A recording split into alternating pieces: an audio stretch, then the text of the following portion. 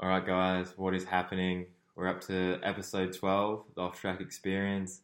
We've actually got a mountain bike racer back in. As fun as young Heath was, I thought we'd get some riders back in as well. But close friend of mine, guy that's been racing a lot longer than me. Actually, a guy I used to look up to when I was a young tacker at the Vic Series and Nationals and whatnot. But yeah, today we got Josh Button here, or J Butt as we like to call him. How are we, mate? How you doing? Good, mate. Real good. What are you up to at the moment? What's happening besides eating good food and getting smashed at adrenaline? Smashed at the gym. I'm actually on my way down to Tasmania for 2 enduro races. Yeah. I thought I'd stop in, catch up with you. Pop in. Haven't seen you in probably a couple of years. Has it been that long? Yeah, Worlds, probably Cairns Worlds. Really? I reckon, yep. Yeah, I didn't think it'd been that long. Yeah, it's been a while. Because I was going to pop into your place when we were coming up the coast. And what happened? You went to China. Yeah, you were in China. Right. Yeah, I went to China. That was actually really random when you said that. You're like, I thought you might have been working away or something. You're like, no, I'm going to China to do one of those downhill races. Yeah, that was super random. They're cool now, hey? Yeah, it was unreal, man. I found out a week before, like, Timmy passed on my information. Yeah. Because Timmy went last year. And, the guy contacted me and he just emailed me and he said, do you want to race in China? Send me your passport. So you started selling on the black market. Yeah. No, that's cool because they're getting bigger. Like, more people keep going to them because, like, they paid for everything, didn't they? They paid for travel, food, everything, accommodation. And they treat you like rock stars as well, don't they? Yeah, like non-stop autographs and photos. Really? And it was unreal. Yeah, it was so sick. Dude, that's like, I don't understand how we don't have like a World Cup or something in Asia when like our industry is obviously like built out of like obviously you got all this manufacturing parts and stuff coming out of like Taiwan and stuff like that. Yeah. And it's just like, why don't we have one World Cup there? Like imagine the crowd you'd have there. Oh man, and the hype. Even this small race was crazy. Because what'd you get? Did you win it or get? I got second. Yeah. Who won Braga? Matej Charvat is a Czech Republic. Oh, okay. Hitter. Yeah, he's been doing it for quite a while. Like the last 5 years, he's been racing over there. How many top guys were there? It was just Matej, myself, and Brage. Yeah. And then there was the Indonesian dudes. Yeah. Beamer and Dietra.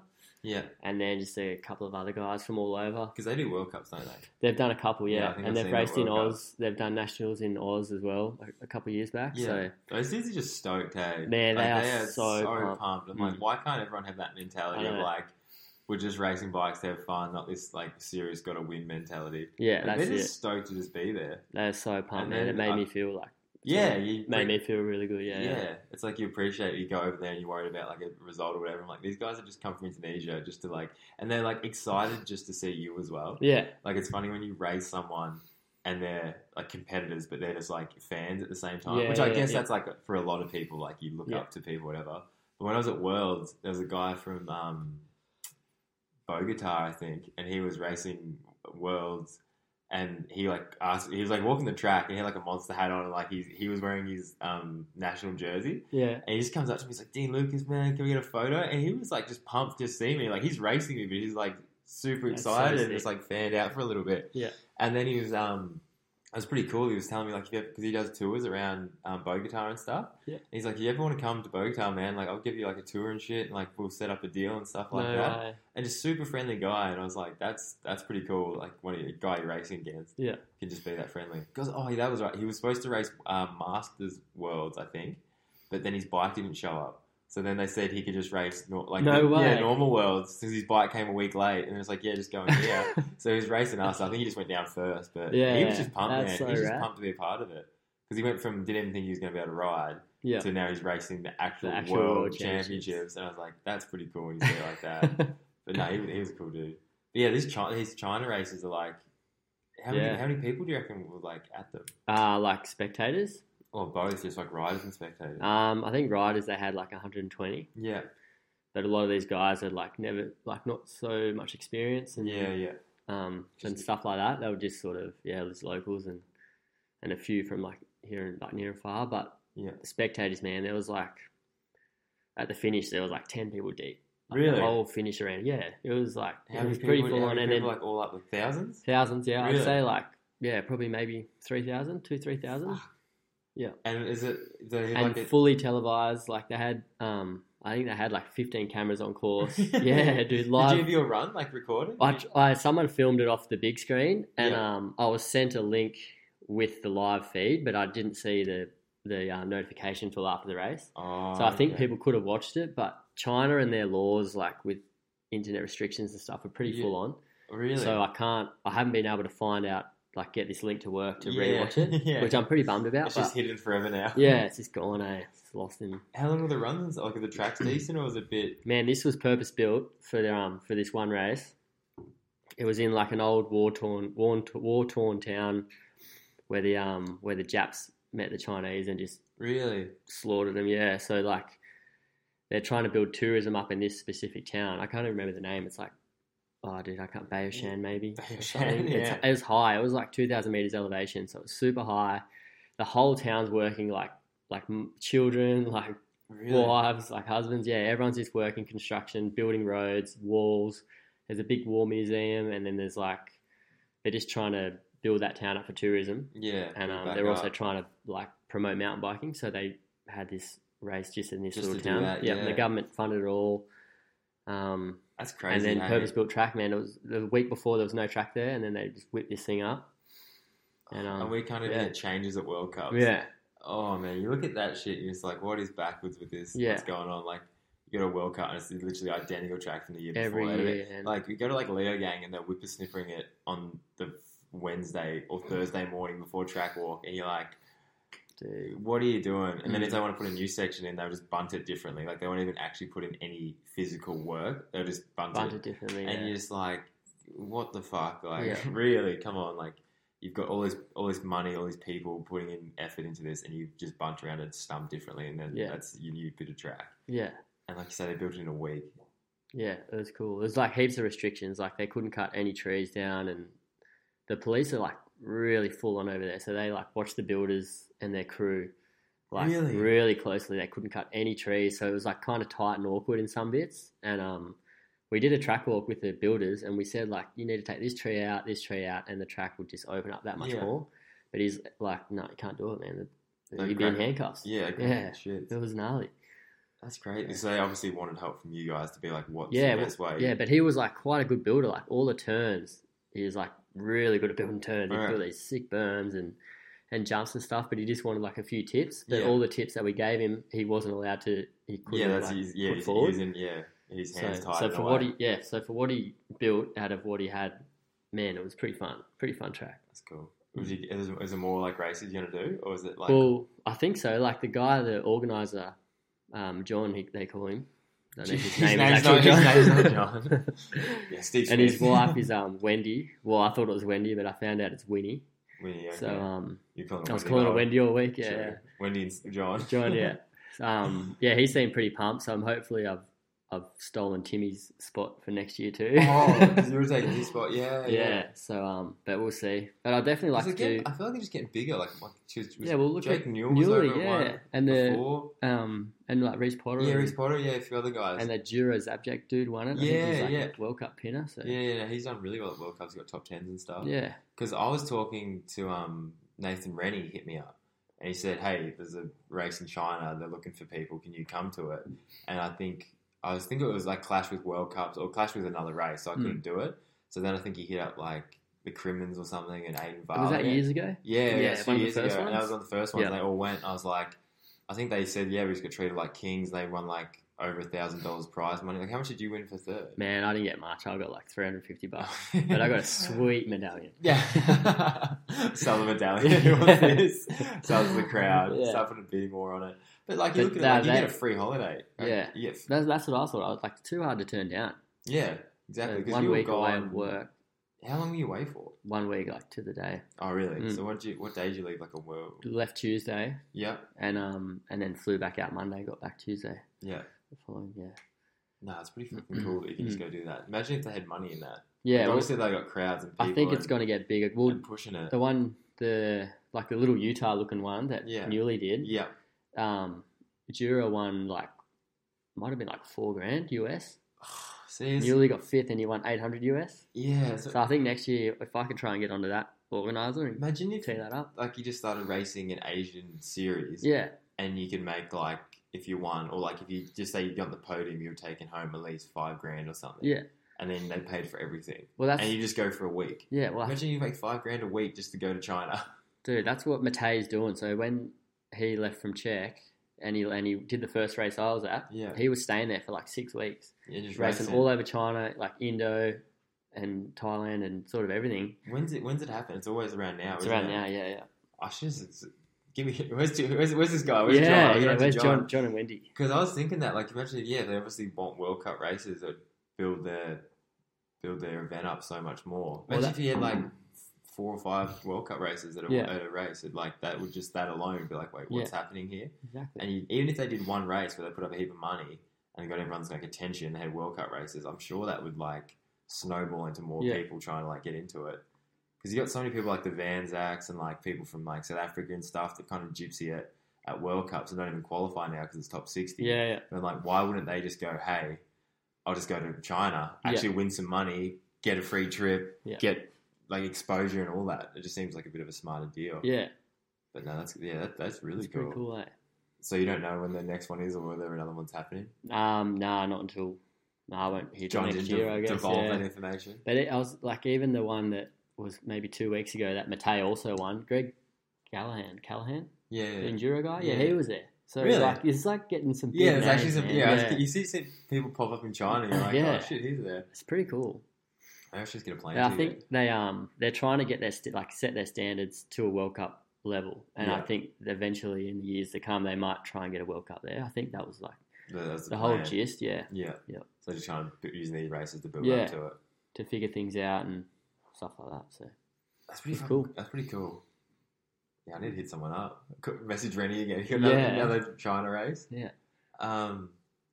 So now you've finished that. What's the next plan? You're going to Tassie racing. What is it? National champ? Is it national champs? Yeah. So I've got the it's an EMS enduro this weekend in Derby. Yeah. Explain to all the viewers at home what an EMS enduro is. I actually don't know either. So. I guess I hear it's an EWS qualifier. So if you get a certain amount of points, do you have like a position you've got to get, or is it? To be honest, I would not have a clue. I've done one enduro. See, I feel like that when you get too deep involved, like dive down, like what I need to do is just go there and like obviously you just want to do your best. Yeah. So if you do your best, it's like, well, that'll make it works happen. out. Yeah. So we go there for 4 or 5 days, and I get to ride Derby, which I've been wanting to since the boys finished it. No, it's so fun. Yeah. And it's even better now. Like I rode it 2 years ago, I think now, and it was so fun. And then they've just put way more stuff in. Like I think it's just constantly building. It seems that way. Because I think stop. They're at St Helens now, so I think that's like they're trying to link that up to another town, St Helens. Yeah.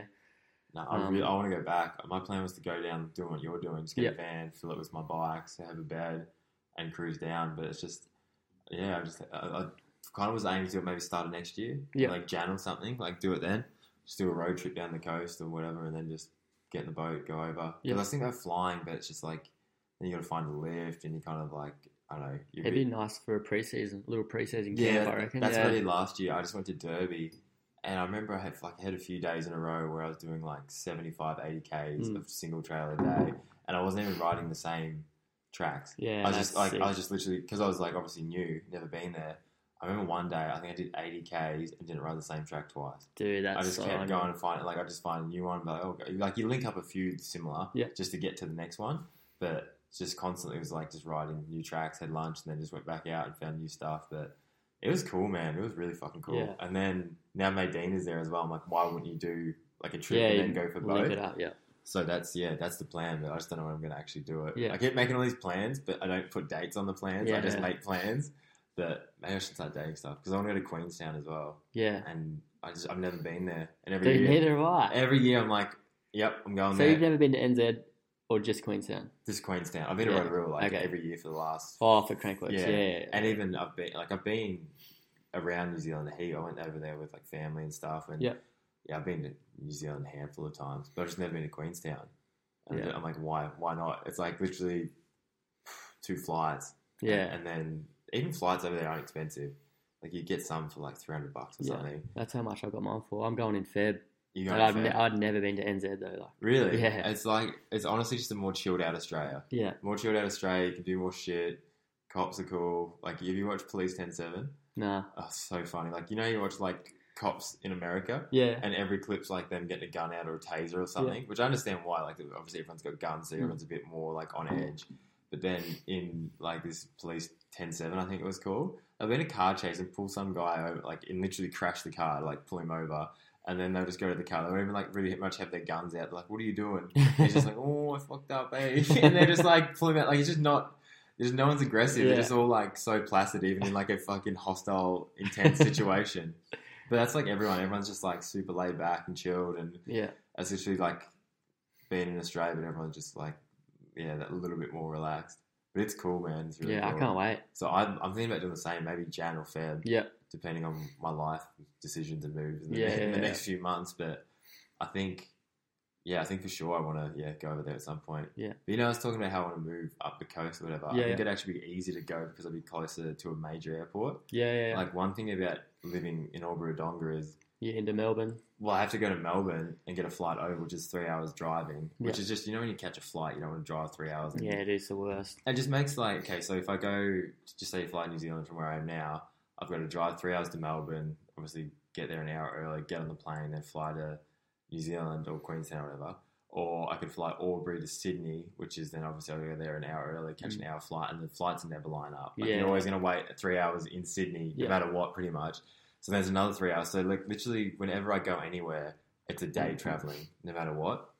And then if I just say I did move up the coast, like near Brisbane or the Gold Coast somewhere, I just get on a flight. Yeah, coolly. Yeah, direct over. Yeah. So that's another thing. I was talking to people and they're like, "Oh, you're going to be so far away, you're never going to see us." I'm like, "I'd probably see you more." Like, I got friends in Melbourne, friends in Sydney. I was like, I can just get on a plane, and it's like $40 to $50 flight from like Goldie. Because I looked on the other day, and it was like flights from the Gold Coast to Adelaide were like $130. Yeah, and I've got friends in Adelaide, but like I don't want to drive to Adelaide from here. I don't want to catch 2 flights. It'll probably cost like $600 or something. Yeah. When I could just get on a flight and it's like $150, $130. I'm like, that to me, I'm like, it opens up way more doors to do stuff. Yeah. Which everyone's like, yeah, you're not going to see me anymore. I'm like, no, probably just the opposite. I'll probably see you more.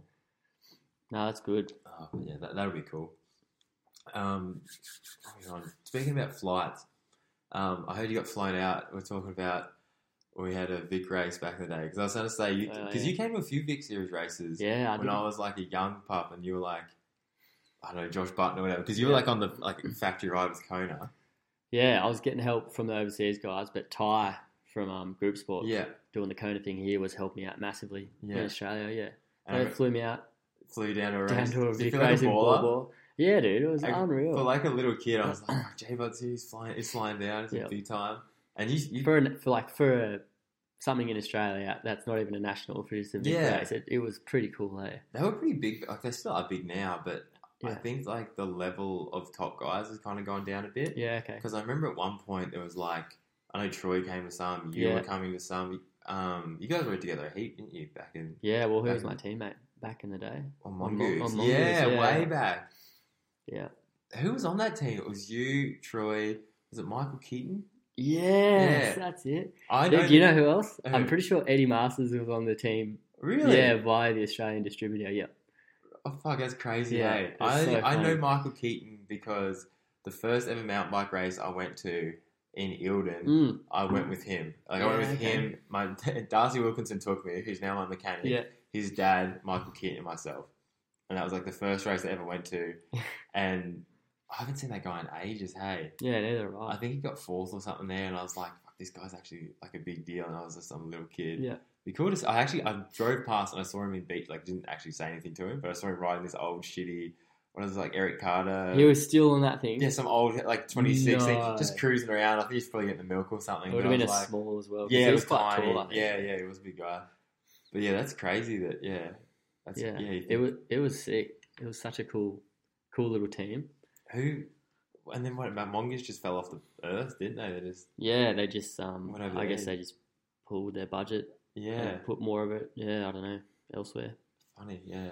Because do they even make downhill bikes anymore? I wouldn't have a clue. I don't think so. If they do, they maybe just hide them. Because I think there's, them and GT are linked up somehow. Because I know the pits were always together. Like, Bryn was on GT. and Needles was on Mongoose, and we always pitted together, and I was just sort of like tagging along with them. Yeah. For the World Cups. Yeah.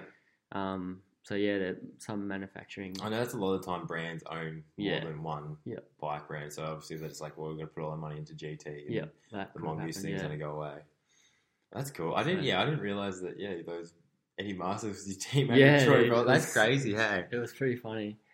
No, that is weird. But so then you went from that, and then you went. Did you go straight to Kona after Mongoose? Yeah, so I did the national series, and I was doing a few World Cups.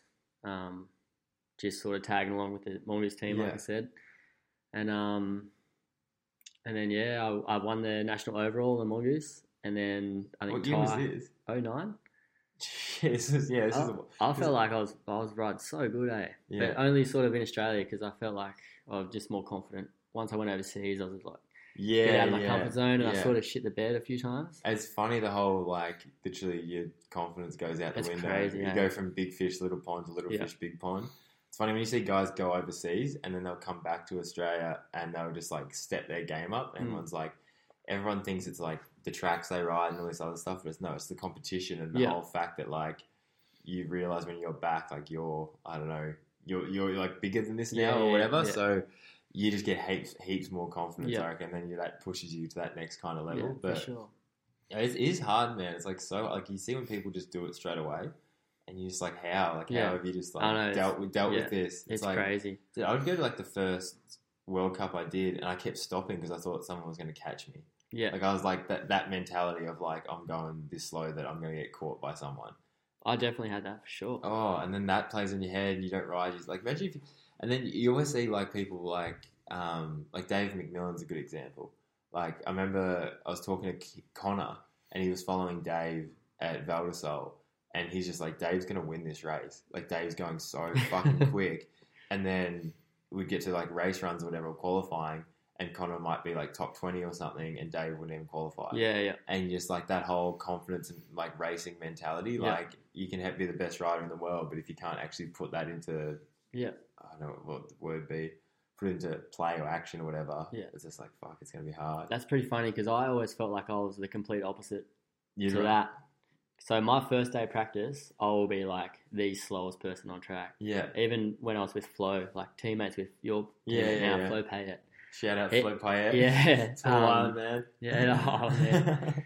Oh, man. He would follow me or try and follow me, and he'd just have to stop and wait, or he would just jump in front and he'd just be like, how are you going so slow? Yeah. And then you just turn it around. Come quali, I would sort of like struggle through. Like I'd never sort of put a heater down, but it'd be enough. I'd just do enough, just safely. And then by race run, I usually like just risk my life and come like pretty good. Yeah, you turn it around. I always figure it out. That's the thing, like that's like a racer. Like people that just ride well. It's like, I remember one thing that was like, it's always kind of cemented in my mind that like I'm a racer, not a good rider. Was like, we went to Adelaide to do it was before national champs, and me, Connor, Fear, and my brother Jade went out filming for Kona, and we went out there to his local track, and we started just getting clips, and like Connor would do a section and I'd do it, and like Jake's just like, look at this, and he'd show me the footage, and it was like night and day, man. Like I was like, holy fuck, I'm going slow, and holy shit, like he's going fast, but I like, definitely could have been going quicker. And I was like, I'm going to race him in a week's time at national champs. And it was just like so demoralizing, thinking like, I just was like, I'm going to get absolutely hosed. Like he's so much faster than me. Yeah. And then we went to national champs and I qualified faster than him by like 0.4 or something. And then he beat me by like 0.3. Yeah. And I was just like, what the fuck? Like how did, like literally when I was watching the footage back, I was like, nah, why am I here? Like Jake stopped filming me. Yeah. I was like, there's no point of filming me. Like, it's just going to look stupid if you put up a video and you have me doing a section this slow and then Connor doing that fast. Like, it's just going to make me look so bad. So we just stopped filming me and I just ended up just doing, like, runs by myself. Yeah. And I was like, the whole time, like, the back of my mind, like, oh, man, like, what am I doing here? And, like, how am I going to get to that point? And then, obviously, when I got, like, in between the bunting, it's race time, the beeps are going, it just, like, you just kind of figure it get out. in this zone. But that is, I've always been like that. Like, I've never been someone who can just go, like, slap a turn or, like, do a massive whip and all this other stuff that so many people, like, I see, I'm like, how do you do that? Yeah. But then reverse it, and they probably go, how the fuck do you go that fast? And how do you get in that mindset? And how do you do that? Yeah. And obviously that's probably better the way, like to be that way around, because that's what you're going to get paid to do. Yeah, exactly. But it's just kind of crazy how like I just don't understand how someone can be such a good talented bike rider, and then struggle with racing. Yeah, like it just doesn't really. If you can hit a turn and control your bike so well, and you've got the fitness, like why can't you win a race? Or why can't you be further up there? Yeah, like even like you look at Cade Edwards, like that dude is probably one of the most talented bike riders I know. And the shit he can do. And I'm like, but when it comes to racing, like he is a good racer, he has a good result, but his consistency's not there. I don't think his confidence for racing is there. I'm like, how are you so confident doing a backflip over a 90-foot gap or something and doing these massive whips and shit, but like you're not confident within racing? Yeah, it's just like strange, that weird mindset. I'm like, if you can go backflip this canyon, like that to me would scare the shit out of me and get me all nervous, but you can like find a way in yourself to just relax enough to do it and pull it off. I'm like, why can't you do that with a race? Because that's just you're riding your bike. It's just you're not. Yeah, it's just exactly the same thing. So I find like it's just like, how do people, like, they just need to find out how they obviously get through doing something like that, like doing something really gnarly, like a big gap or backflip or just something like that, and work out how you've got yourself down to like a calm level, and then just put that into racing, because it's the same thing. But it is tricky though. I always wonder, like, so say someone, because one thing I've always done my whole career is when I watch practice, I'm like blown away how fast everyone goes. Yeah. And then I sort of like lose a bit of confidence in myself because I don't really believe I can go that fast. Yeah, exactly. But come race run, I usually do.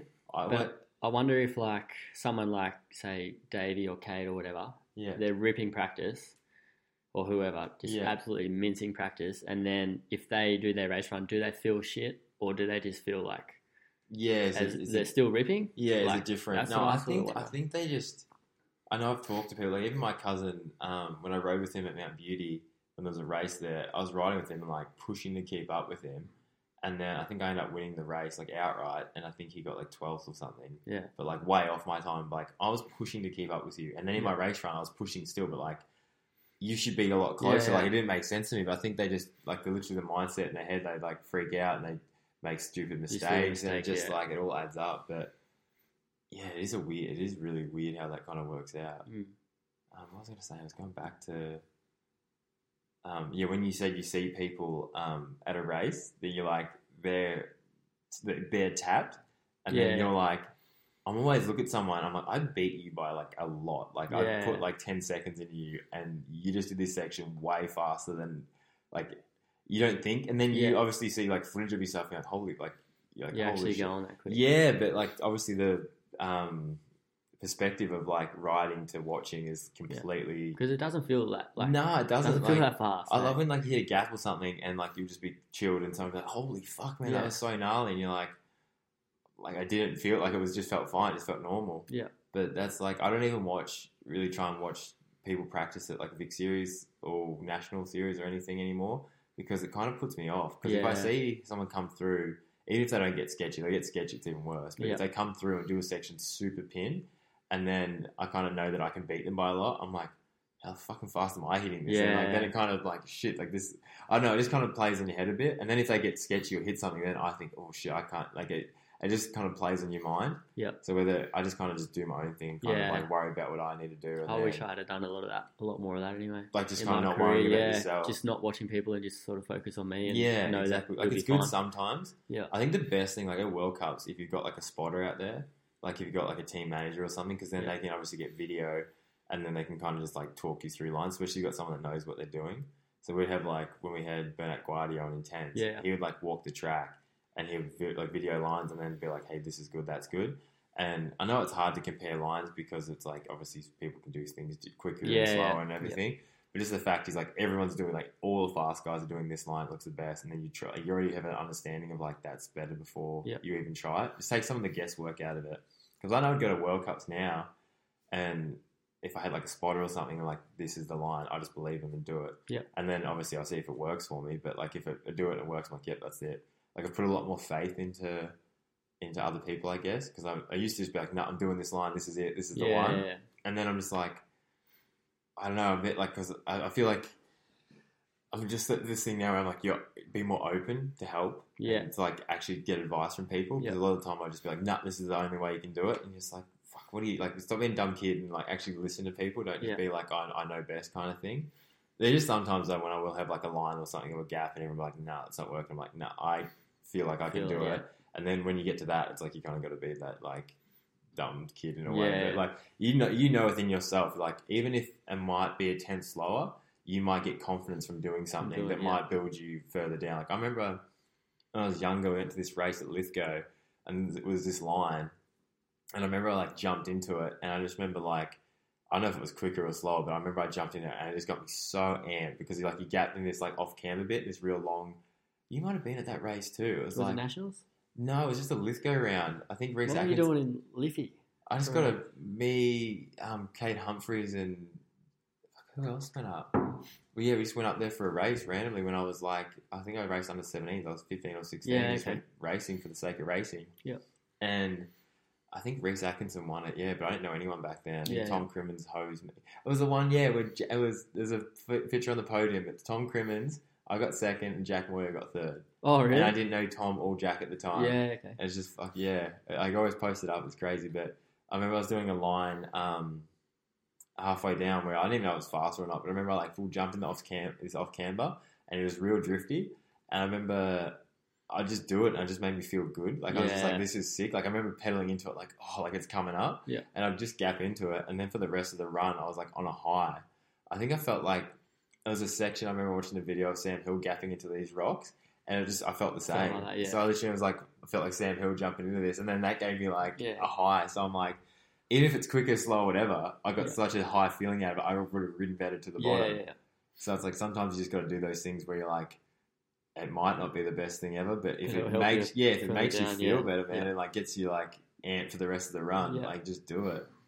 Like that's like at Worlds when I crash, those people are like, "Oh, you shouldn't have done that gap or whatever," and I was like, "Why? I've done it before. It was going to be quicker. I might as well just try and go for it." And if I nailed it, I'm sure I would have been pumped for the next bit. Like, you know when you really nail a line, you're just like, "Yep." Like the shit's happening, and then I feel like you get more focused, more controlled, and then it just like builds on and builds on. So I hate when people are like, oh, you shouldn't have done that. Yeah, that just like, doesn't make sense. Especially if you've been practicing it. Yeah, if you've done it already. Yeah. It's just like, just go for it. Yeah. You're saying, do you kind of what was like the biggest difference you found from like when you went to downhill and kind of gone over to enduro now? Like, do you feel like you need stuff like that, like in a long, like an 8-minute run or something? You kind of want things that kind of get you excited again? For sure, dude. Trying to hang on for... some of these runs are like... I think the first stage at Medina is going to be like 16 minutes. Yeah. So if you get like 10 minutes, like you kind of want a bit of a pick-me-up again. Yeah. Well, and it's also kind of blind. So, yeah, I guess if you can gap some shit and just get a bit of buzz. Yeah, do something. Because I know in Whistler there's one that's like 25 minutes. Yeah, so that's the only other enduro I've done. You've done Whistler? Yeah, in 2017. And that was, dude, it was full on. Besides the battles you've been having with Timmy. Besides smoking Timmy on the regular. Yeah, he was telling me when we did the podcast with him, he's just like, Jay Bud hadn't put his times in. He was down the bottom, he just kept smiling or something. He's like, why hasn't he put his times in yet? And he's getting all competitive. That was funny to watch, like the back and forth. Yeah. Is he going over? Yeah, he's down there now already cheating. Oh, he's already on the track. Yeah. That was good. Timmy and I have been racing together for so long. So, how long has that been now? Well, I met Tim at Lithgow at a state round in like 06 maybe, 05, 06. Oh, true. Yeah. That's like just because I started racing downhill 2007. Yeah, okay. I started, 05. So I would have met him 05, 06. That's crazy. We kind of started at a similar time. Yeah. You seem so much. How old are you now? I'm 29, dude. It's not that much further. If I said like my housemate's turning 30, I was like, shit. Yeah, I'm turning 30 real soon. Damn, you're going to have a big party. Medina. Are you turning... Really? Are you going to have a big party? If I do alright, maybe. If you do alright. No, like in Medina or like when you get home? Well, I was thinking maybe the Supercross weekend, which that's the weekend before Cannonball. So I really want to feel good at Cannonball, so I don't know. Oh, you don't have to go that big. Yeah. I'm on this new thing I was telling you. You don't actually have to get that messed up to have a good time. I keep telling people, I'm like, you don't have to like chase this high just because you go out, you know, obviously I was the same. You just want to get real drunk and like just be like, on an absolute level. You're expected to be drunk. Yeah, exactly. Where like I've just been, like I said, I went out the other night had 2 drinks, and I was just like danced at the time. I like probably sweated all the alcohol out by the time I went home anyway. Yeah. And then felt sweet. Got up, went for a ride. I think it's just that whole thing like. I stopped chasing a high. Like I was just like, just be happy with what's happening. Yeah. Like instead of being like, you see people always like chasing girls or like going to different clubs. Like they're always chasing something. They're like a better time, a more exciting person, all this shit. Where I'm like, if you're just happy with like, this is sick. I'm around good people. I'm like having fun. I might just dance or something and like just talk. Just because I go out now and I just have general conversations with people and I'm like. Most of the time, even when I talk to people, like most of the time, it's just this like same drunk conversation. So I just try and steer it off just the normal basic shit that we always talk about, and then try and get into other stuff, and then that normally snowballs into something good as well. So you actually have like more interesting conversations with people than just like, "What have you been doing? Oh, work it. Oh yeah, how's that? Oh yeah." It's just like it goes nowhere. Yeah. So just try and like even just ask them stuff you actually generally want to know. Like that's another thing. People just like always. I know I'm not too scared, but they just like don't ask more personal questions, I guess. So I'm just like, I try and do that more. And then as soon as you do that, then they open up a lot more, which makes it easier. But yeah, like everyone's probably thinking from my Instagram and Facebook and all that I've just been on an absolute party train lately, which I have been like going, I was saying to you, like I've been going out a lot, but I haven't been drinking a lot. Like that's the thing, like every day, like I'd go out and like, I put up videos of me dancing. Everyone probably thinks, oh, Dean's really drunk and fucked up and whatever, but like I probably only had 2 drinks or whatever, and then I danced for literally like I'm working in Byron. I danced for 3 hours, and like sweated all that alcohol back out. Went for a swim, like went for a swim that night. Had a shower, feel fresh, go to bed, wake up, go to the beach. Was meditating, went swimming again, stretching, then go for a run or something. Like it's just like I feel fine, and I had such a good time. So it's like people think now it's like. Oh, I go out. Oh, I've got to get absolutely hammered. Like it's like exciting, like something exciting, like a birthday or something or an event. And I'm going to get absolutely hammered, and then I'm going to feel shit tomorrow and not do anything. And I'm just like, you can just not like you can still have enjoyment without being on an absolute level, and then you can still do stuff the next day. Like even when I went out this Saturday night, and then the next day I went up and went to Bar Jug, and like I was fine. Like I don't think anyone. I was a bit tired. Yeah. And then I was coming home, and I was like, God, I could have a nap. I was like, nah, fuck that. Got home and then went to the gym with Matt, and then just picked me back up again.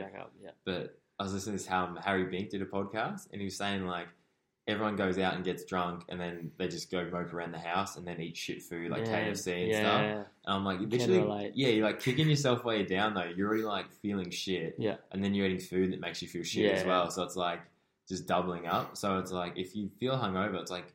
Go for a run or something, or like just get your body moving. Get the endorphins going. Yeah, that's it. Get your endorphins, sweat out the alcohol, like go in a sauna if that was possible. But like just start doing something. Yeah. Because then when you start doing it, it's like it wakes you up and gets you going again.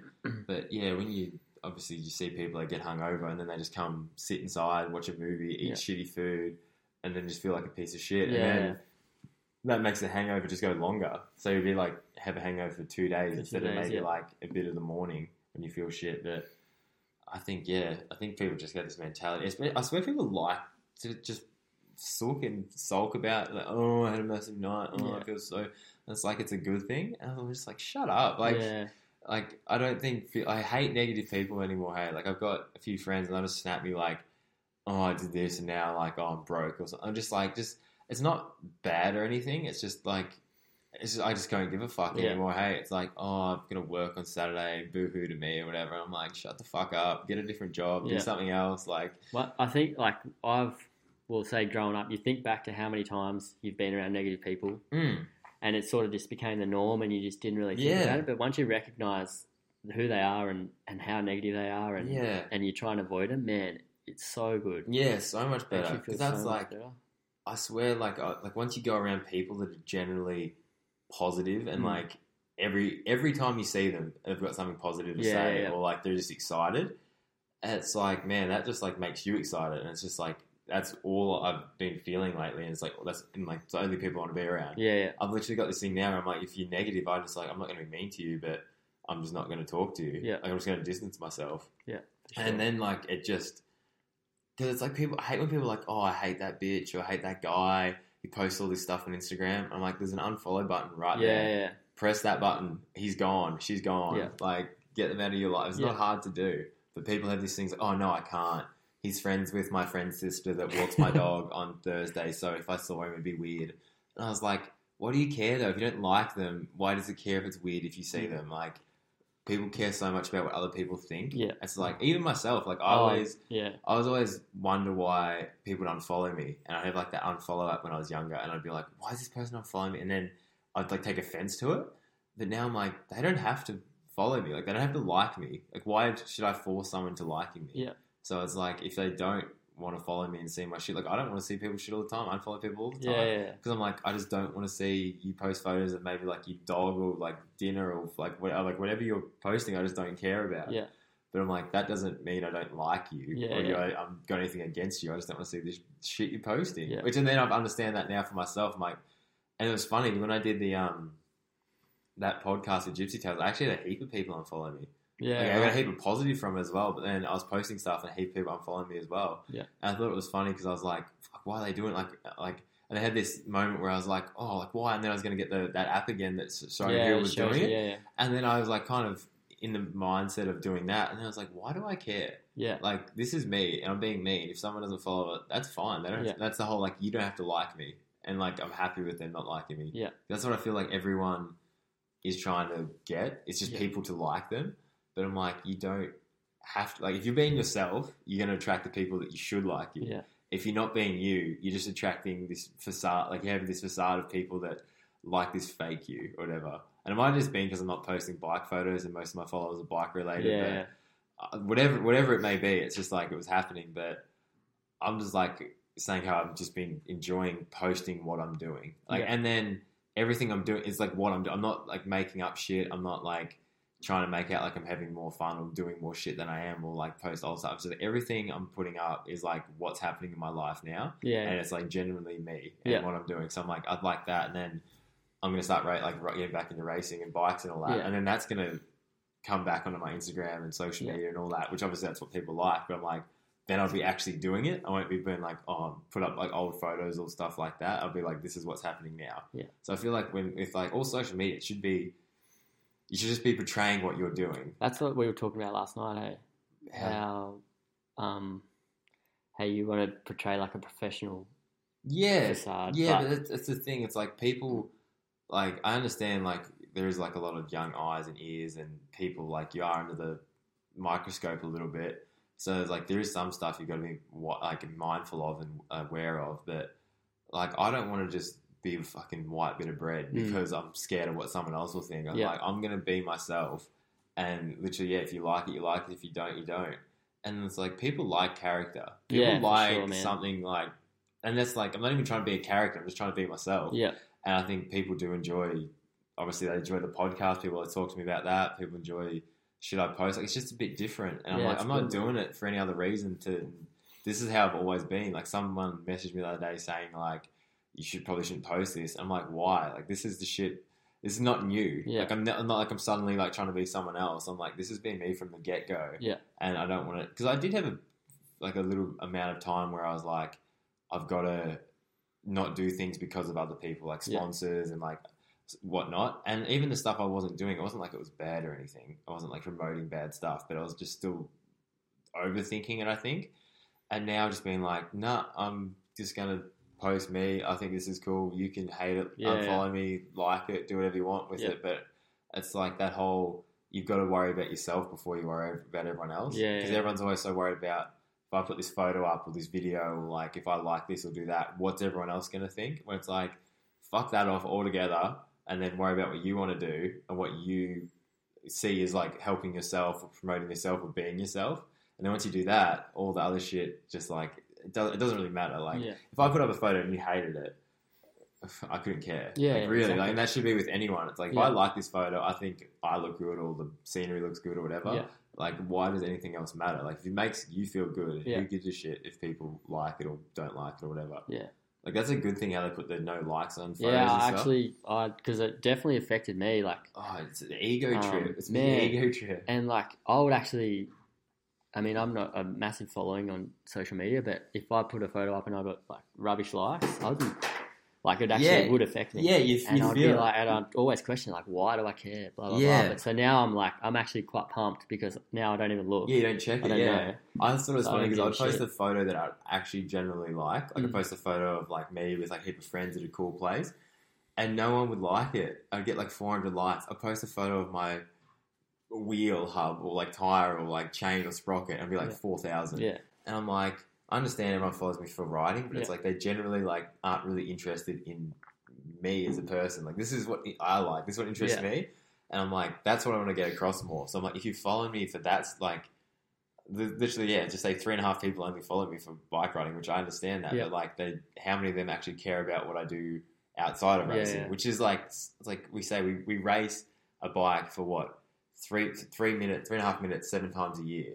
That's it. Like, we live life, we do with others. So much more shit outside of that. I'm like, I thought people would get interested in that as well. Yeah, I'm all about that. Bit of variety. Yeah. Seeing what you're doing, like, off the track. Yeah, exactly. Like, people always like the whole day in the life videos and behind the scenes and stuff, but then they say they like that or they get into them, but then you kind of put stuff on Instagram or stuff behind, like, not racing, and then no one actually does really like it. Like, that's the funny thing. But I don't know. It's a bit funny, but I always kind of think about it like, you get, said you didn't have that many followers or whatever. Like, I look at it like Joe Rogan's dog has like 3 times the amount of followers as me, and you think like, there's so many people that probably think they're a big deal because they've got like a K next to their numbers or whatever. But I'm like, the grand scheme of things, it's just like, Kanye West's baby's got probably 5 million. Yeah, like, it's just the whole concept. It's just funny when people get so caught up. I hate when people get caught up on Instagram. Like, I know even myself, it's like, it is there. Like, it's been hardwired into our brains now that it's like,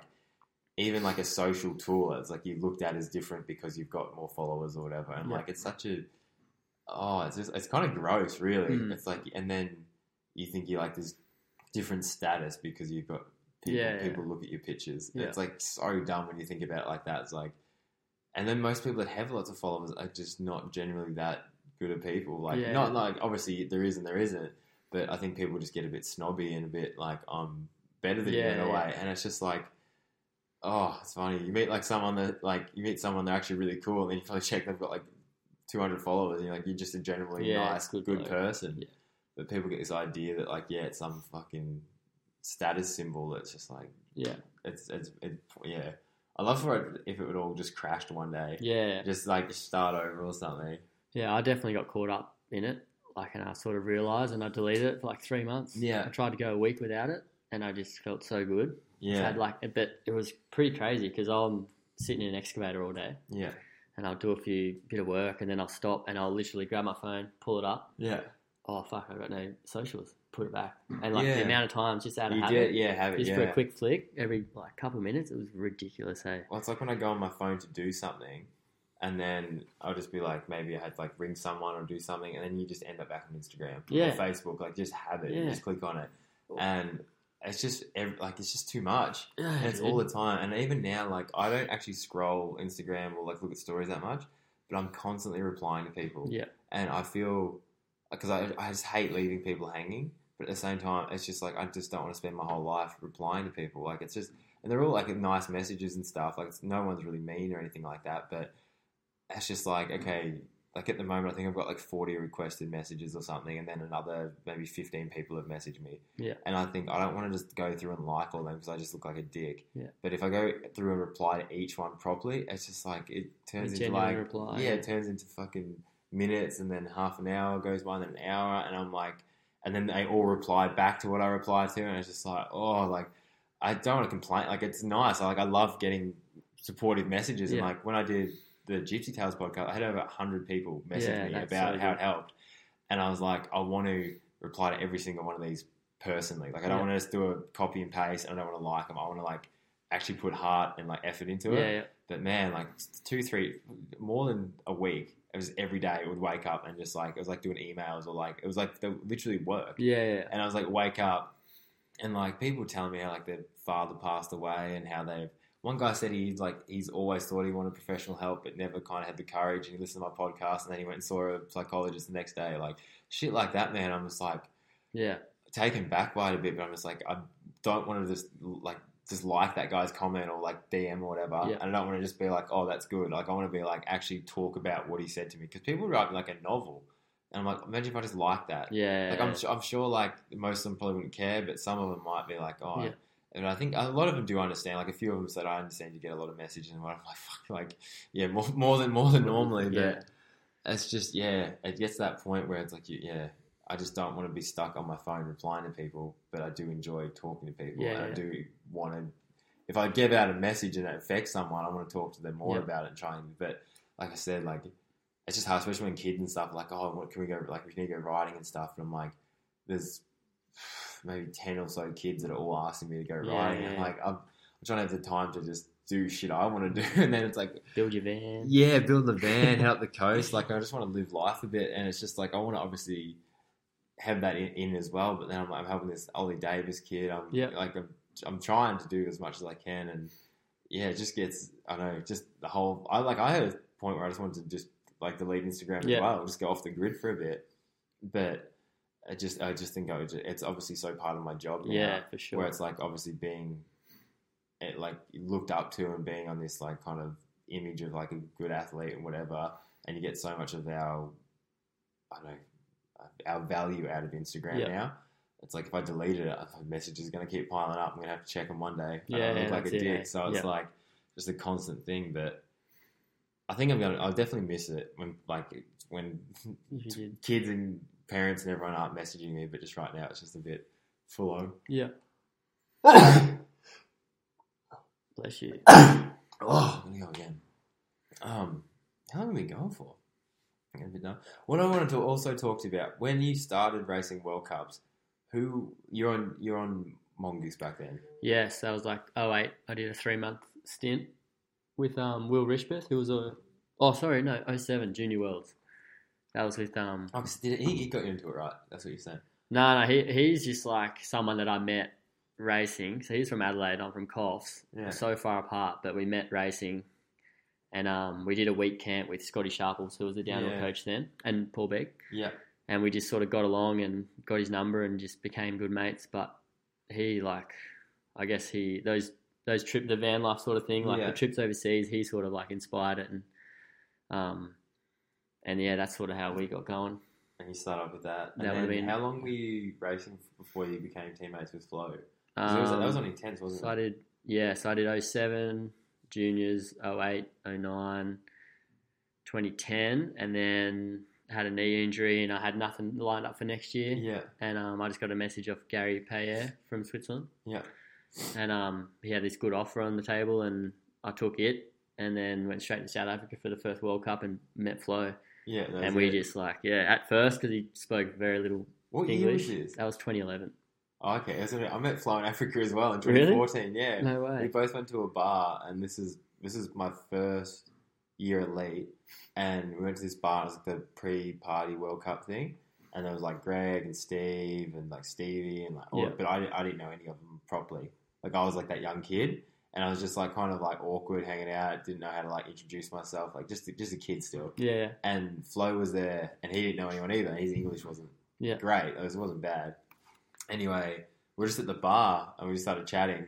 And we just literally him and me just chatted for ages. Just that was the first experience I had with him. Yeah. And then like just from that chat, every time we're at a World Cup, we'd be like, oh, hey, Flo. And we'd be like, hey, Dan. And we just kind of go from there. Yeah. So then when we go on the team, we already had a relationship built, because obviously you know everyone, but we kind of had a bit more, I guess you'd say. Yeah. But it was like we kind of already knew each other. And then when that happened, I was like, oh, it's just cool to think we just met each other in 2014 in a bar, and now we've just been teammates this whole year, and you had all these good times, and all what comes from it, which is pretty cool. How it all starts, like you said, you're teammates with Troy Brosnan and Eddie and all that. It's just funny how it changes. Yeah, it's crazy. No, Flo, how many years were you with Flo? 2011 and 2012. And then when did you went on a break? Yeah, that was end of 2012, and that was just that's like my first year was your last year. Yeah. It was sort of just burnt out. The team was really good and just, just sort of living away, the injuries. I wasn't sort of getting the results that I wanted to. Yeah. So it was sort of just really bringing me down and exhausting sort of thing. Yeah, I get you. And that was when I was 22 and I was sort of thinking about my career at home and maybe having a backup plan if it didn't work out. Yeah. So I got stuck in to a career, found what I wanted to do, which was earth moving. Yeah. Just because it's easy on the body and sort of like every child's dream, I guess, playing with dirt, diggers and shit. So that was sort of like came into focus. I had a girlfriend, so that definitely would have pulled me out of my racing mind, I guess, maybe. Yeah, well, that kind of helped pull you away from it. Yeah, which now looking back, I'm sort of a bit, it is what it is. Like, you live and learn sort of thing. Yeah, go through it. Yeah. Well, I know when I like had a girlfriend when I first started going away, I was so invested back home. I didn't appreciate or enjoy what I was actually like, what was happening. Yeah. I was like, I've got to go, like, just get up early, talk on the phone, go to bed late, talk on the phone. Like, I had opportunities to go look at really cool shit that I just passed up because of a person back home that was doing not like nothing exciting, but just living a normal life that you knew already, like that you'd been in that. But it was like, I think you just get caught up in that, I don't know, whole love thing, and you just miss that person. And then you feel like if you don't talk to them, maybe that will be the bad thing that goes wrong. So it draws you away from the racing so much. Your focus is not where it should be. And now this year, like, I've gone away single and just obviously it's just better because I just appreciate being in Europe more. Like, I went over this year and I was going to be away the whole year, and I easily think I could have. With past years, I'm away for a month and I was like, get me home. Yeah. And I did end up coming home for like 5 days in the middle, but even then I was like, as soon as I came home, like, get me back to Europe. Like, I wasn't.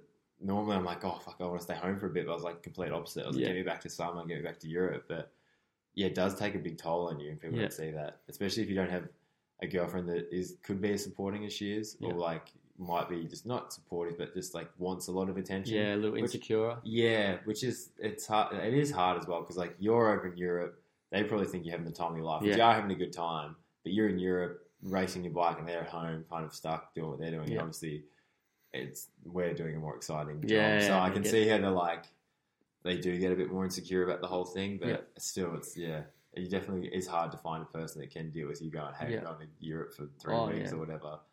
The other thing is, like, if I did it again, I'd definitely try and fly them over more often, so then like they can actually experience it and be in Europe, and then you can experience it together. Yeah. But at the moment, I think I'm going to be single for a while. Yeah. I'm enjoying that way too much. Yeah, it's been way too much fun. Yeah. But that was, so 2012, you finished. Yeah. And then you just didn't touch a bike like the whole of 2013. I think I just bought a moto and I was just motoing down. Yeah. And then 2014, I honestly didn't watch a World Cup or anything that whole year. I was like, it was kind of strange. I was like partially bitter because I knew I should be there. I felt like I deserved to be there, but it was weird. I just didn't really care about it. I was like, nah, just so off it. And then 2014, I sort of still did the same sort of thing. I was still bitter for some, like, just for a stupid reason. Like, looking back, I'm like, you're an idiot. Why did you care? Yeah. Yeah, that's the whole like, thing. Why was I bitter? Like, you should have just try to find ways to deal with like how you're feeling and going like, oh, well, if I want to do it that bad, I'll actually... Yeah, exactly. If you're feeling that negative about it, well, why don't I turn that into a positive and go after it again or something? And then 2014, I got the itch to start racing again. Yeah. So I hit Giant up in Australia, and they had a pretty sweet deal for Aussie, for the Aussie races. So I started doing that. And then so that was 2014, and then it led into 2015, and I sort of like started finding my feet again. Yeah. Had a couple massive crashes, like 2 of the biggest crashes of my life, and that put a little bit of a downer on like the whole, I guess, comeback, or kind of like trying to come back. Yeah, you're just building into it, then you get a wall come up again. 2 massive crashes at the start of 2015 on the same bike, and I didn't know at the time, but I broke my T5 and T6. Yeah. And got scans and everything in Coffs Harbour Hospital, where they didn't pick anything up. How good's that? I just missed. Yeah. How do you miss this? And this is like crazy because I had 6 weeks off. I did just tried not to do any exercise and just was really careful. Still working. Yeah. And then I had another crash in Thredbo, and it was the same sort of thing, just a big over the bars, like just not comfortable in that bike, and I had the same sort of pain. And went and got checked again, and they didn't find anything. Anyway, skipped 12 or was it 18 months. And when I dislocated my hip in Fort William, and they put the dye through my body, and they found they're like, why is your T5 and T6 fused together?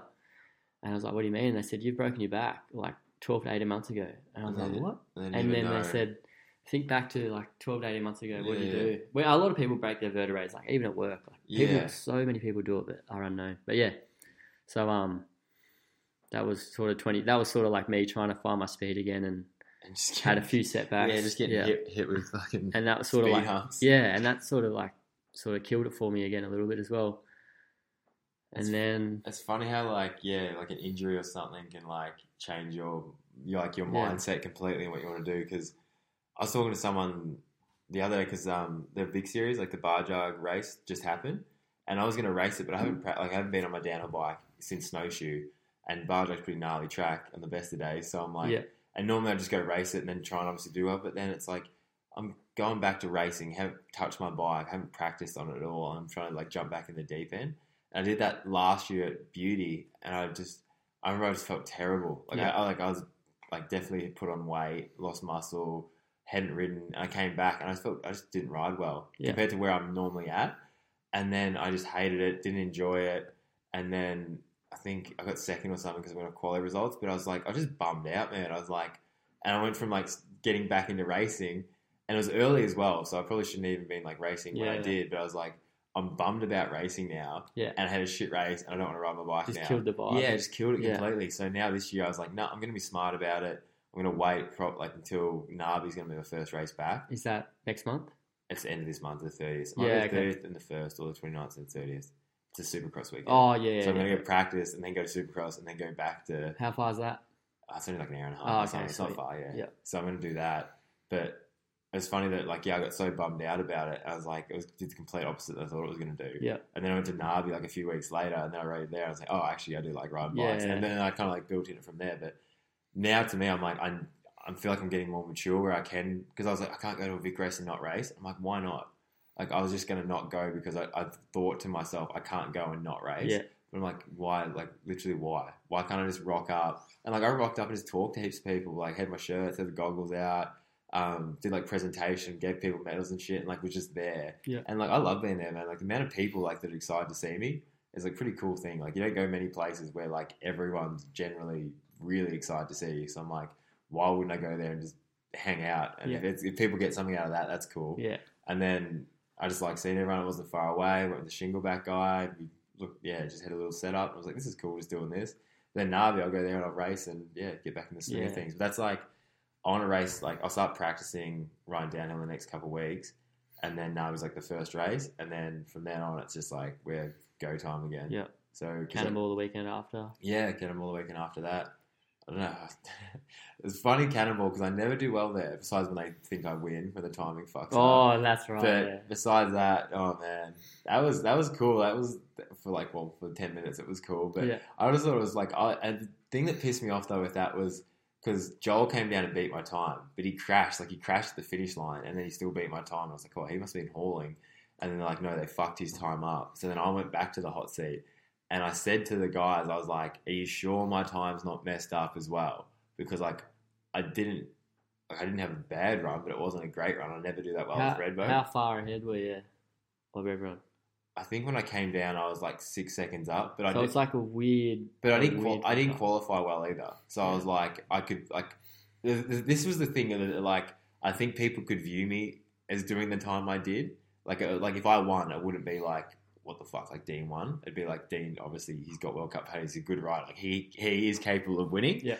But that was the weirder thing, because it was just I think I beat Troy 2 seconds or something, and I was like, fuck, that just happened. The thing was, I was more shocked than anything, and then obviously I was shocked because I didn't actually beat Troy. You fucking hosed me, but oh man, I was just just kick me while I was down. And I didn't even get it wasn't even they fucked up the times. I got second. I got 12th. I didn't do well at all. Oh, what? Yeah, I wasn't even in the top 10. So. What? But and I just felt like a dick because I celebrated, I started spraying people with water and shit and laughing. I was like, this is awesome. See, but I'm how many times do the times fuck up? That's the first time they've ever fucked up for me. And I was I even asked them, I was you sure my time isn't fucked up? Can you check? Because when Joel's fucked up, I knew I don't do that well at Threadbow. I'm openly saying I don't do that well there. So I was are you sure? And they're like, no, we cleared it, it's good. And then just did rip the mat out from under me and just go, actually, no, you got 12. Oh, I was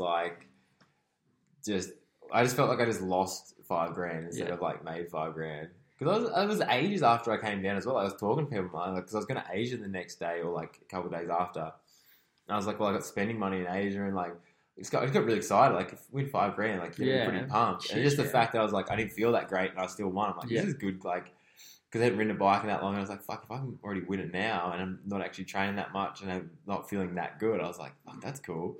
And then, it just got ripped out from under me. And I was like, okay. Nice. So maybe got some redemption.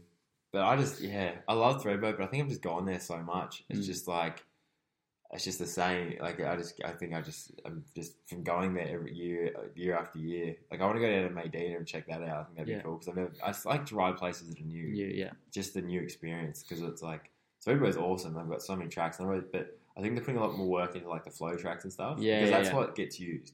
Like the downhill track, no one rides the downhill track besides at races, really. And it's just because e-bikes, trail bikes are just so much easier. Booming, But I understand why they're putting all the money into that. At the same time, it's like, build a brand new downhill track. Just make it racetrack. Man, we've been racing that thing for so long. They made changes though, but still. Yeah, the layout's the same thing, and it's just, I'm a bit scared about going fast on it, because it's pretty high speed. Oh, like man. You just tap everywhere. Like, you're not really going slow most places. So if you do have a big moment, I've had some big ones there. Oh, and it's always like, if it rains, it's perfect, but then it's fucking freezing on the chairlift. Yeah. Or if it doesn't rain, it's just skatey as hell. So I'm like, what do you go for? Yeah, it's pretty demanding. I just like Cannonball though. I just like hanging out with everyone. Yeah. Like, everyone goes to it now.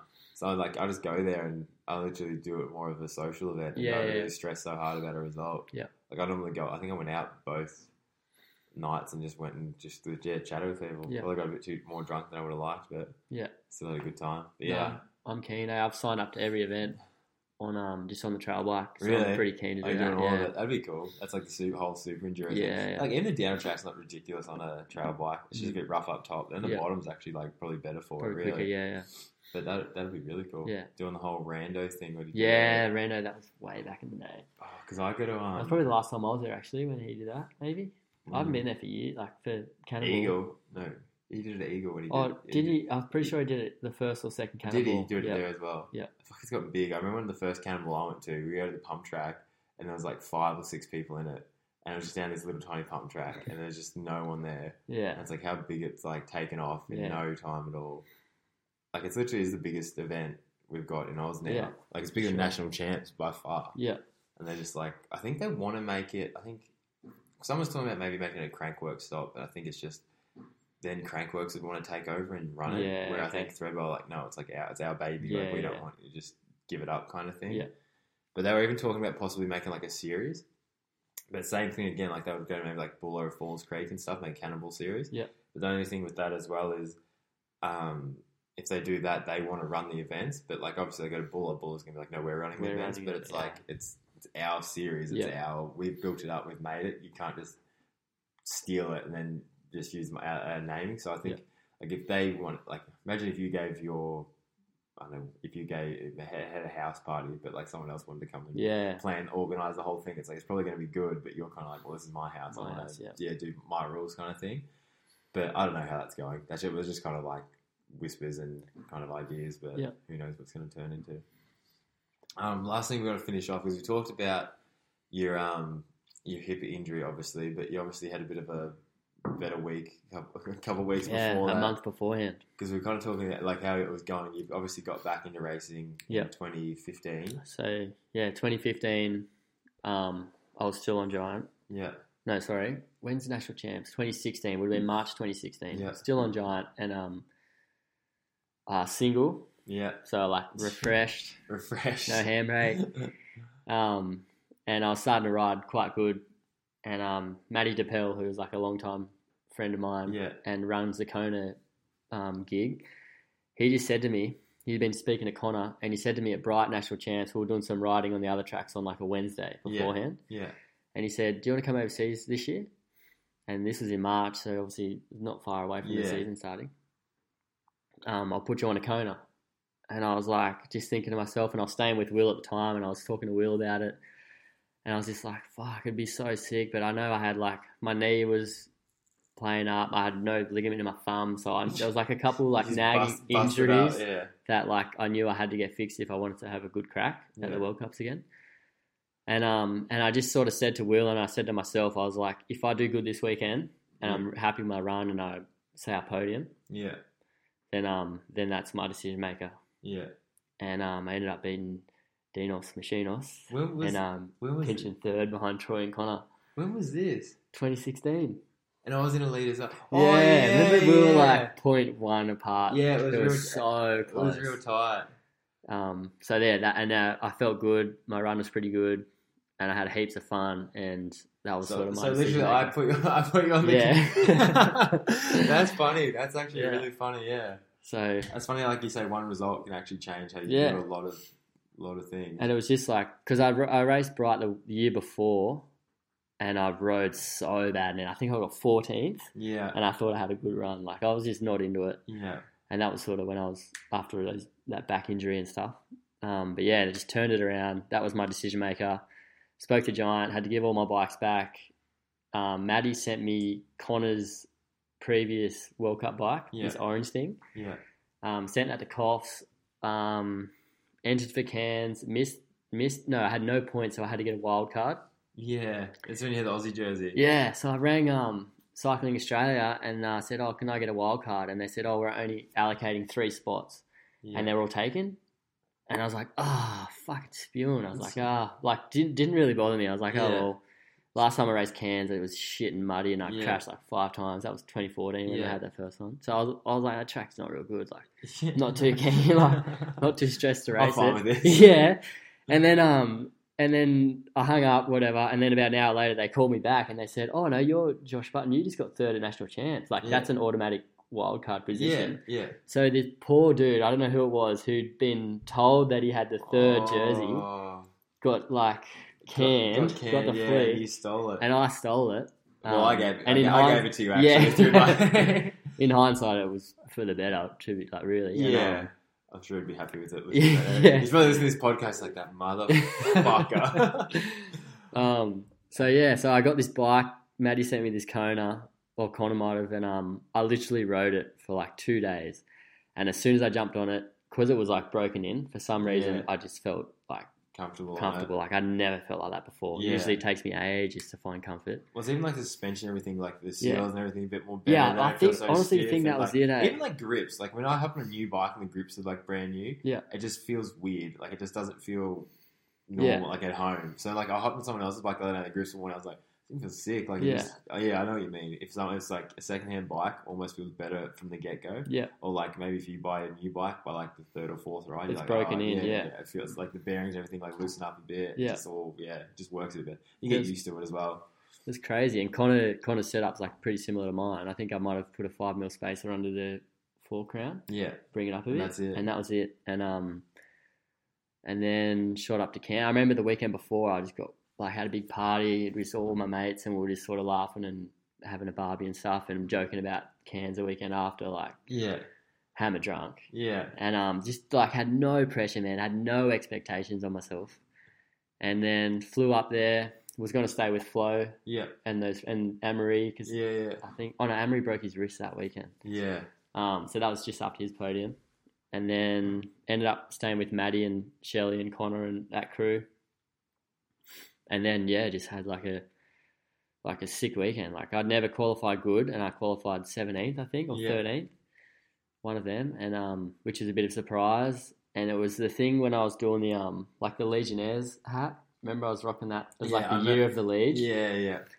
So I was all about that, and I had these. I had a couple of Legionnaires I took up with me, and I remember race day. Connor and I did some practice, and I just felt like pretty good, like confident. Yeah, just felt on it. Didn't feel amazing. Yeah. I wouldn't say I'm going to win this, but I just felt like pretty solid. Yeah. And it was all working. Yeah. And went home like nervous as all hell. Went back to the place with Connor, had some food. And then as we left back to go for race run, we walked out the door and I was about to shut the door, and I looked back and I saw my Legionnaires hat sitting on the, like I was sleeping on the floor on a blown up mattress, sitting on the on my bed. And I just had this like initial thought, like imagine podiuming, like getting the podium and wearing a Legionnaire's hat on the podium, like just like that in my brain. So I went back and I grabbed it, and I chucked it in my bag, and we rode back to the site, like the race, the pits and stuff. Yeah.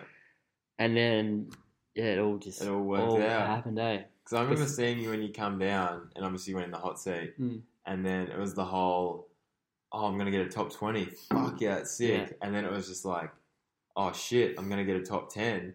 And then we just kind of kept ticking away. And you're like, because who was the last? Stevie was 5th off. Because he came and he got a flat, didn't he? Yeah. And he was 4th, I think he qualified. Yeah. 4th or 5th, yeah.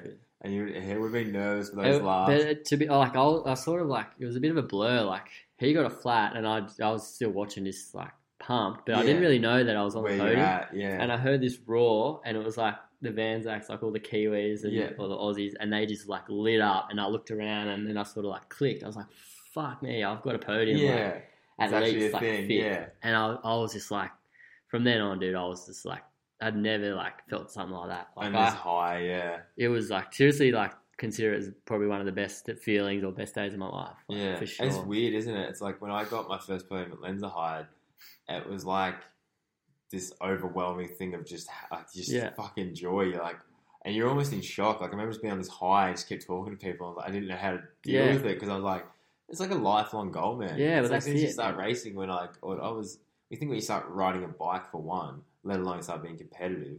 And then you're like up until this one point, and then you're one of the best guys in the world, and recognize that on a fucking podium. Yeah. And then to do it in your home country as well, and wear your fucking Legionnaires hat on the podium. Because when we had that, and then you had a Kona hat over the top of it. Yeah, so I had a Fox hat because Frankie D from Fox was there. Yeah. So I had Buzz actually didn't get my Legionnaires hat. Buzz, Simon Buzz had one. Yeah. So I chucked his on, and then I was like, "Fuck, I got to."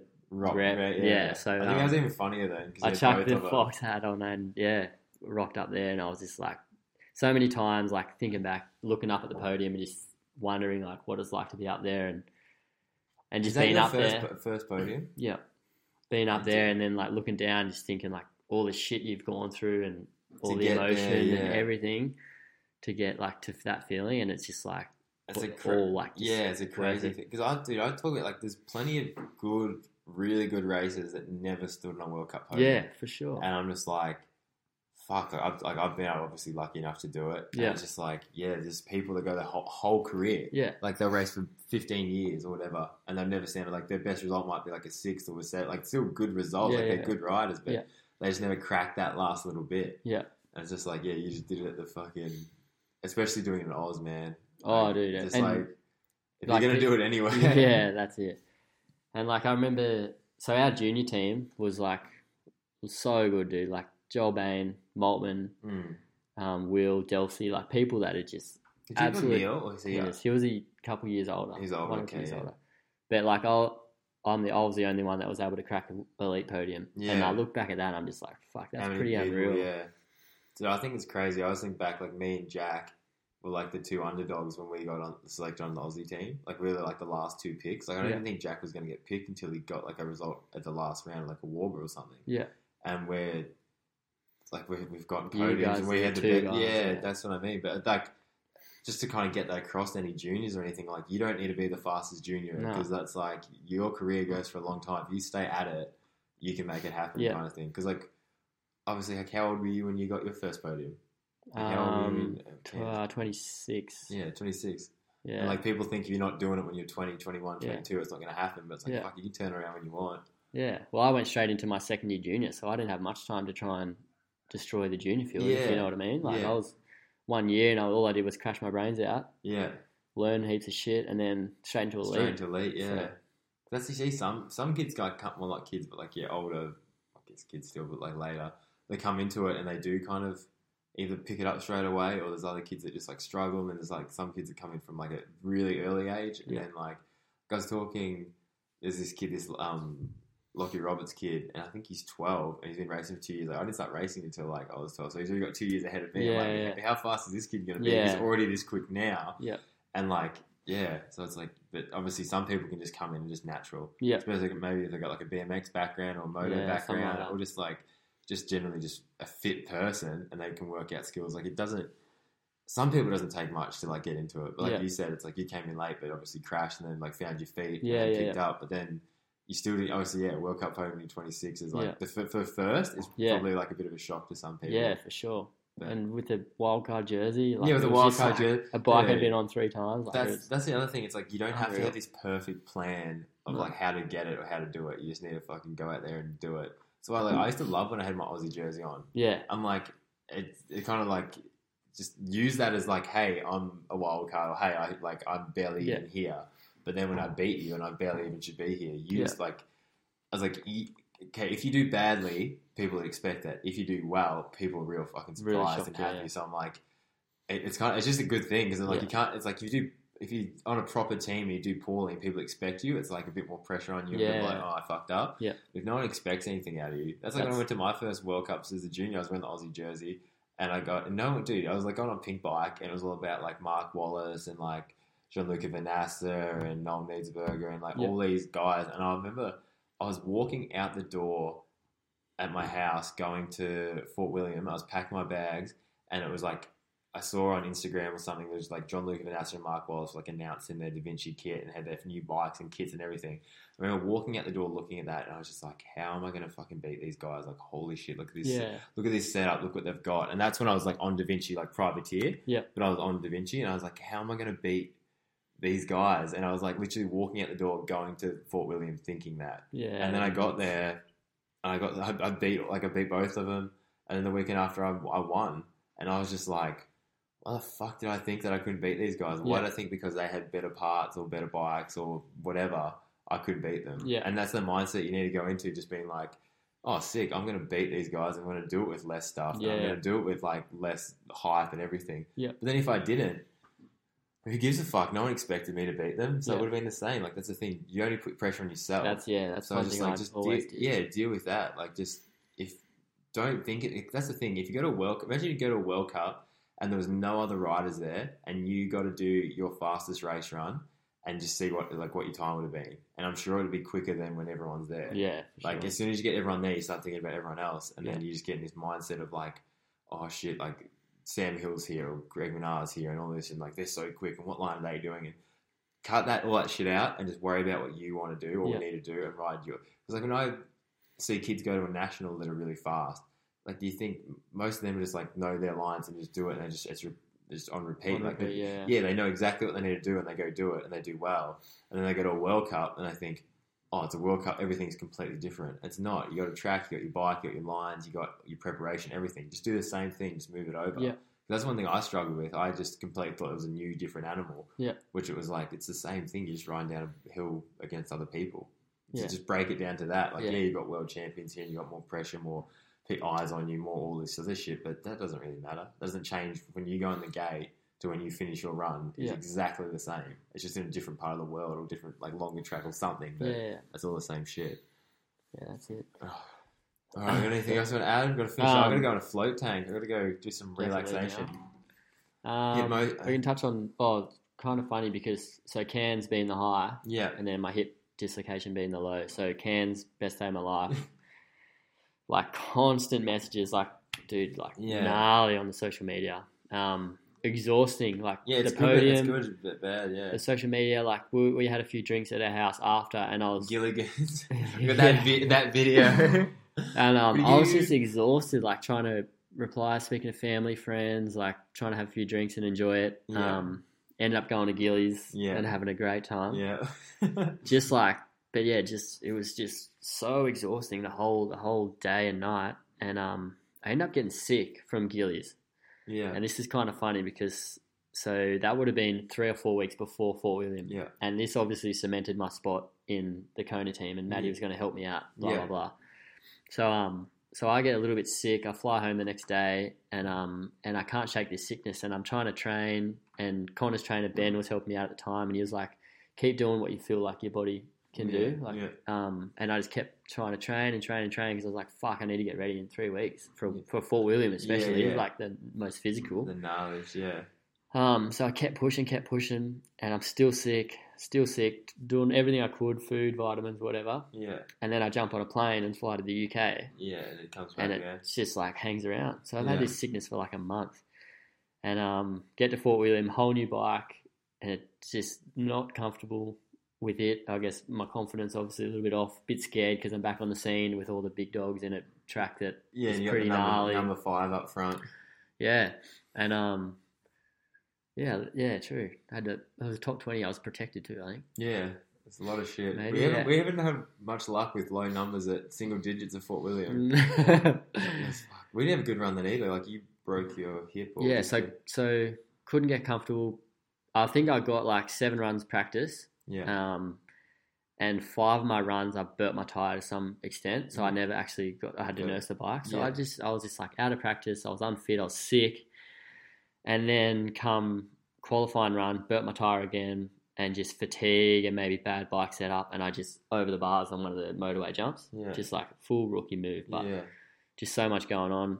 Dislocate my hip, knock myself out, and that was sort of. I remember laying there like in the most amount of pain I've ever been, and I just thinking like, fuck, why am I here again? Like, after knee surgeries and all that other shit, I'm just straight back in. And literally like we are months from the best day of my life to like literally one of the lowest. Well, we've honestly had the exact same experience in the exact same place, in the exact same... Yeah. Because the same thing, I went through this real hard patch in 2017 where I didn't even think I was going to get a ride.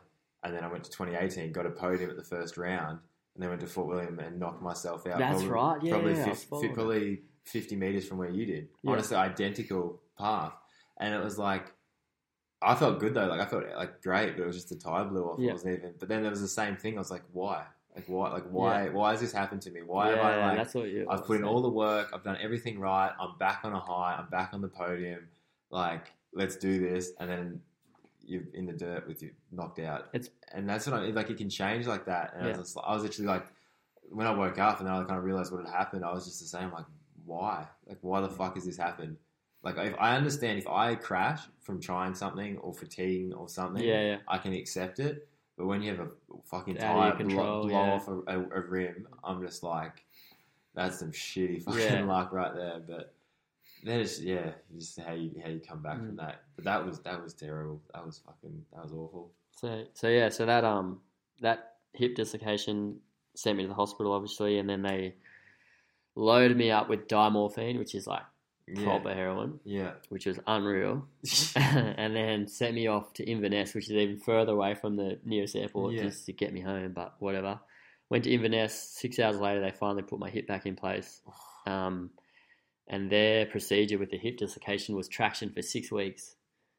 So I literally sat in bed with a weight on my leg, pulling my hip away from my body. Pulling my hip away from my body so it lines up, I guess, keeps it in line. For 6 weeks, and I could not leave my bed.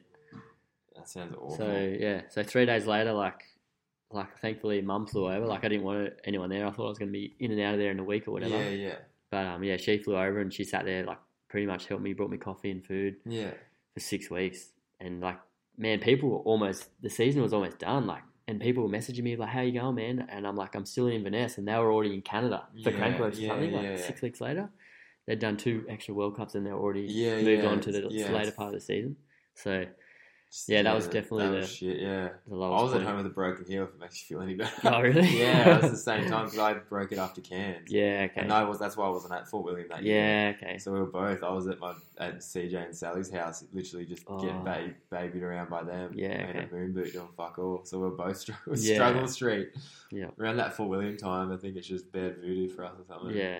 We're getting on more of a positive high. Okay. We've got the negative shit. Come good after that, and I'm back. Back into it. Back taking out Tim Eaton at the old enduro. Back smoking Tim Eaton. But yeah, pretty much. Have you got any bets going this week? You need to put hair on it or something. That's the new. We should G it up a bit, yeah. Because when I was with Brendan and Ben Deacon, they just bet hair. So like, put your hair or your eyebrows on it. Oh yeah. So like, if I beat you, you shave your eyebrows off, and it's like that's a gnarly bet. Like, you put facial hair on it. Fuck, it's out of hand. Yeah, I could get some bets going. Cool. I reckon you should with too. Just have a little side gig. Yeah. But I think everyone loved the G up from the other race like a month ago. Oh, it's cool to watch. Just get more into it. It just adds a bit more excitement.